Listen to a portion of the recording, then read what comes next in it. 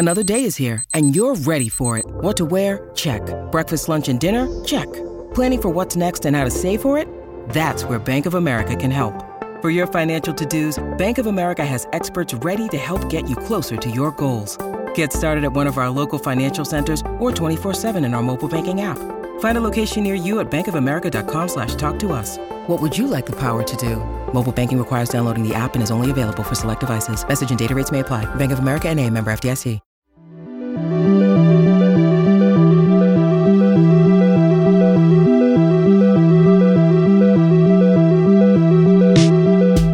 Hi, I'm Katie Henriksen, and you're listening to my podcast, Sound Off. In each episode, I talk to people who make music challenging the status quo. Today's guest is Qasim Naqvi, a drummer and composer based in Brooklyn.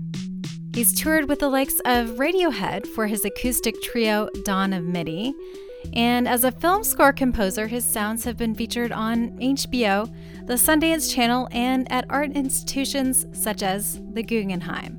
He composes for contemporary chamber ensembles like Y Music and for symphony orchestras. He also is an analog synth wizard. I can't wait for you to experience our conversation and some of his music. We'll do just that right after this quick break.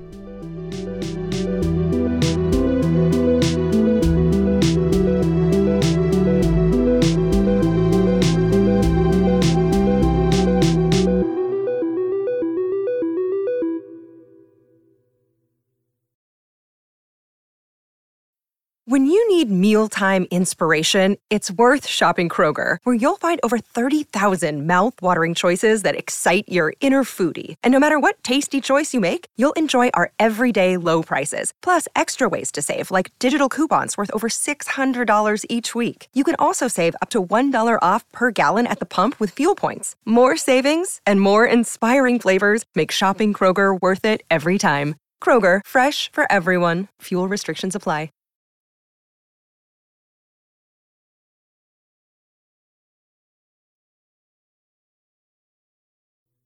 I guess I got into music in earnest when I was about maybe 11 or 12 years old. I was just in middle school, and I heard someone just playing drums and I had no relationship to music before that, but I heard someone just playing the drums in this practice room, and I was drawn to it. You know, I looked through the window, and this kind of young woman in her early 20s was just behind a drum set, just jamming. I sort of introduced myself, and it turned out that she was sort of the new middle school band teacher at my high school. And I was just basically like completely like in love with her. I mean, I was in love with her abilities as an artist. So she kind of just became a mentor to me, and she taught me how to play the drums, and she got me really kind of passionate about music.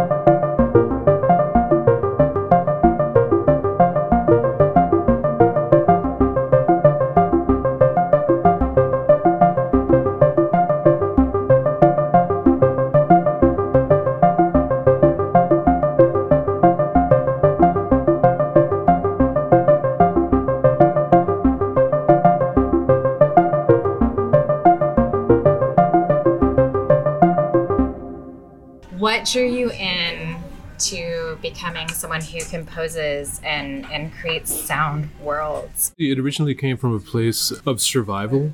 Like I did my undergrad in jazz performance, but when I graduated school, it was actually really hard for me to like make a living as a quote unquote kind of jazz musician in New York, and like I wasn't like the A-list the drummer to call, so but I needed to figure out a way to earn a living through sound. So eventually, through a mutual friend, I got this job writing music for a documentary film company as their in-house kind of composer. And this was like this was in the early 2000s. So like, I had to work with musicians. It wasn't, I wasn't creating music all inside a computer. This was a time when like you had to hire people to record your music, and and I didn't have any notation software or anything like that, so you had to learn how to write everything by hand and revise things very quickly, and so that whole experience was pretty educational. But at a certain point, I felt like I had reached an impasse. Like I felt like I needed to kind of learn more about writing for orchestral kind of instruments. So then I decided to go back to school. And maybe speak to what you like about it. For me, it's writing for chamber groups and orchestras. It feels kind of connected to the improvised music world because it's like a lot of improvised music. It's classical music is unamplified acoustic music, and there's a particular kind of way that instruments resonate in that context, and I kind of grew up thinking about sound in that way as an improviser. So in that sense, it kind of felt like it felt like a natural progression. And also just, I guess, writing music, compared to when I'm just behind the drums improvising, playing drums it's a more immediate kind of unconscious sort of thing, but with writing, it's a slower, more deliberate kind of process where you can kind of slow your thinking down.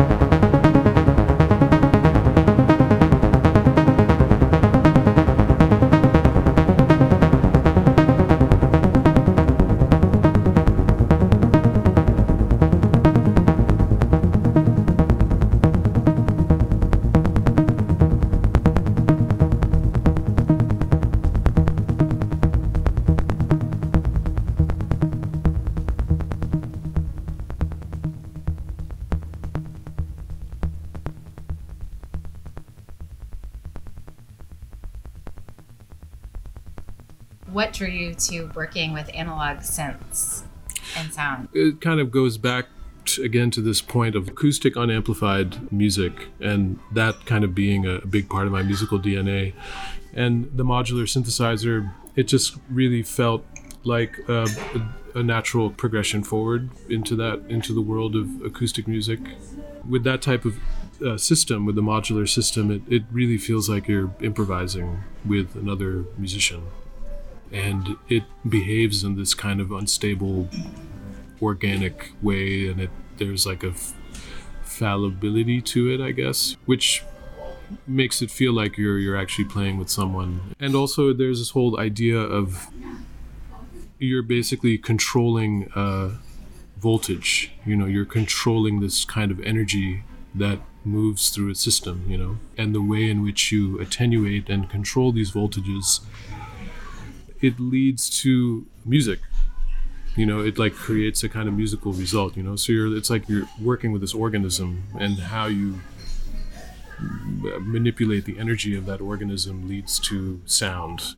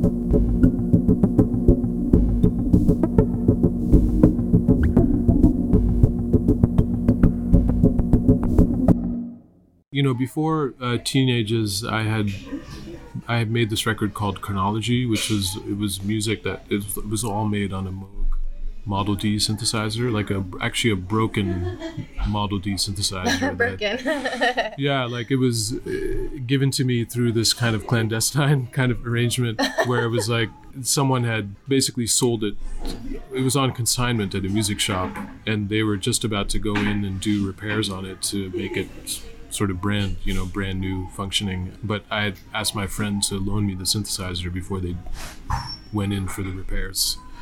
That kind of got me into working with analog synthesizers in the first place. And the fact that it was this sort of broken, kind of unstable thing. Doing that kind of veered me in the direction of modular synthesizers.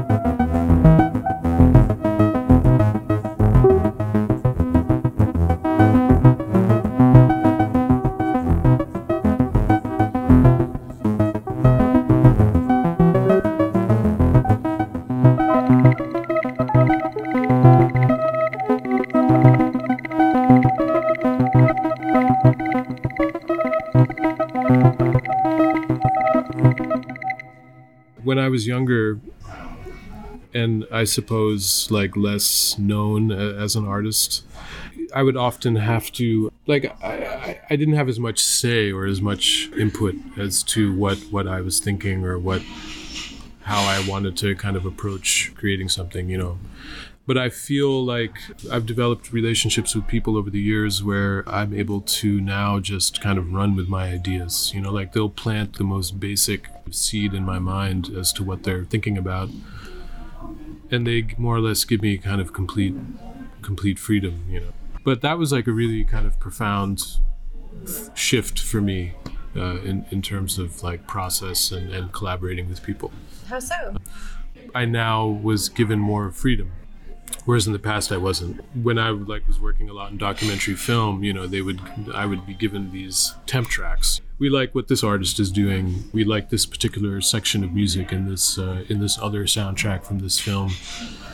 And then you have to kind of pool all of those things together and make sense of it and turn it into some kind of cohesive score. Now I'm able to just like run with my own ideas.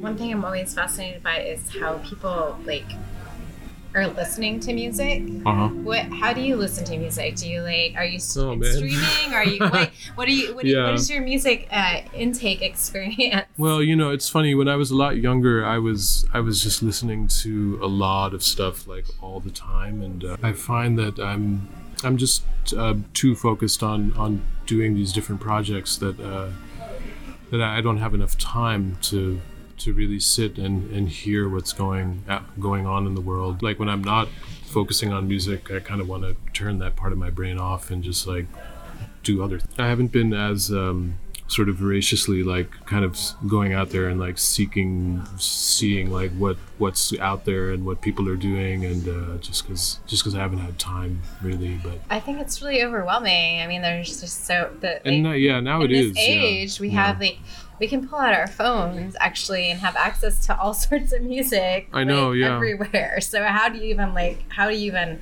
kind of creates a brain freeze at some point? It does, yeah. Like we were, like we kind of grew up in this. We had the 8-track in our car, and we had the dial-up phone and the dial-up modem, and then vinyl and CDs and cassettes, and listening to music based on volume.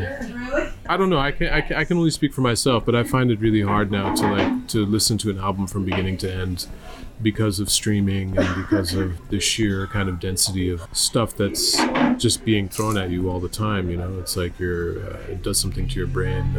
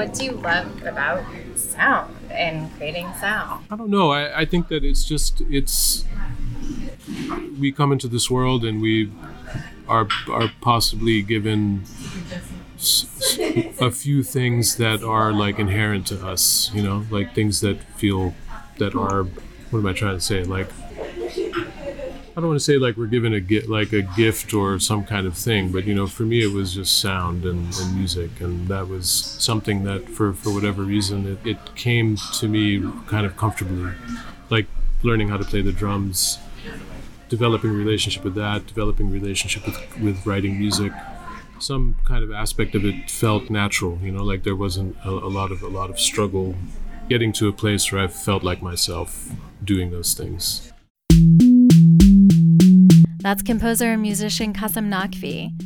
His latest album, Beta, came out this summer on Erase Tapes Records.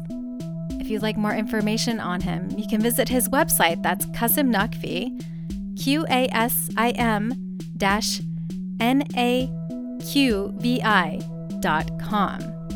I'm Katie Henriksen. You've been listening to my podcast, Sound Off, which explores creativity at the intersection of art, music, and literature, and digs into what that work and the people making it tell us about art and life in the 21st century. Now, if you'd like details of the music you heard in this episode, head on over to my Substack newsletter. In addition to highlighting the guests and their music, the newsletter also includes handpicked playlists, essays, and extras that don't make it into the podcast. Become a subscriber at soundoff.substack.com. Sound Off is produced solely by me for the Critical Frequency Podcast Network. The music is composed by Matt Bauer. He has a lot of amazing music to check out, so definitely look him up. I hope I've offered you a bit of time to dwell in the music and discover new sounds. I've always found listening to music essential. Until next time, I hope you continue resonating with that great force of music.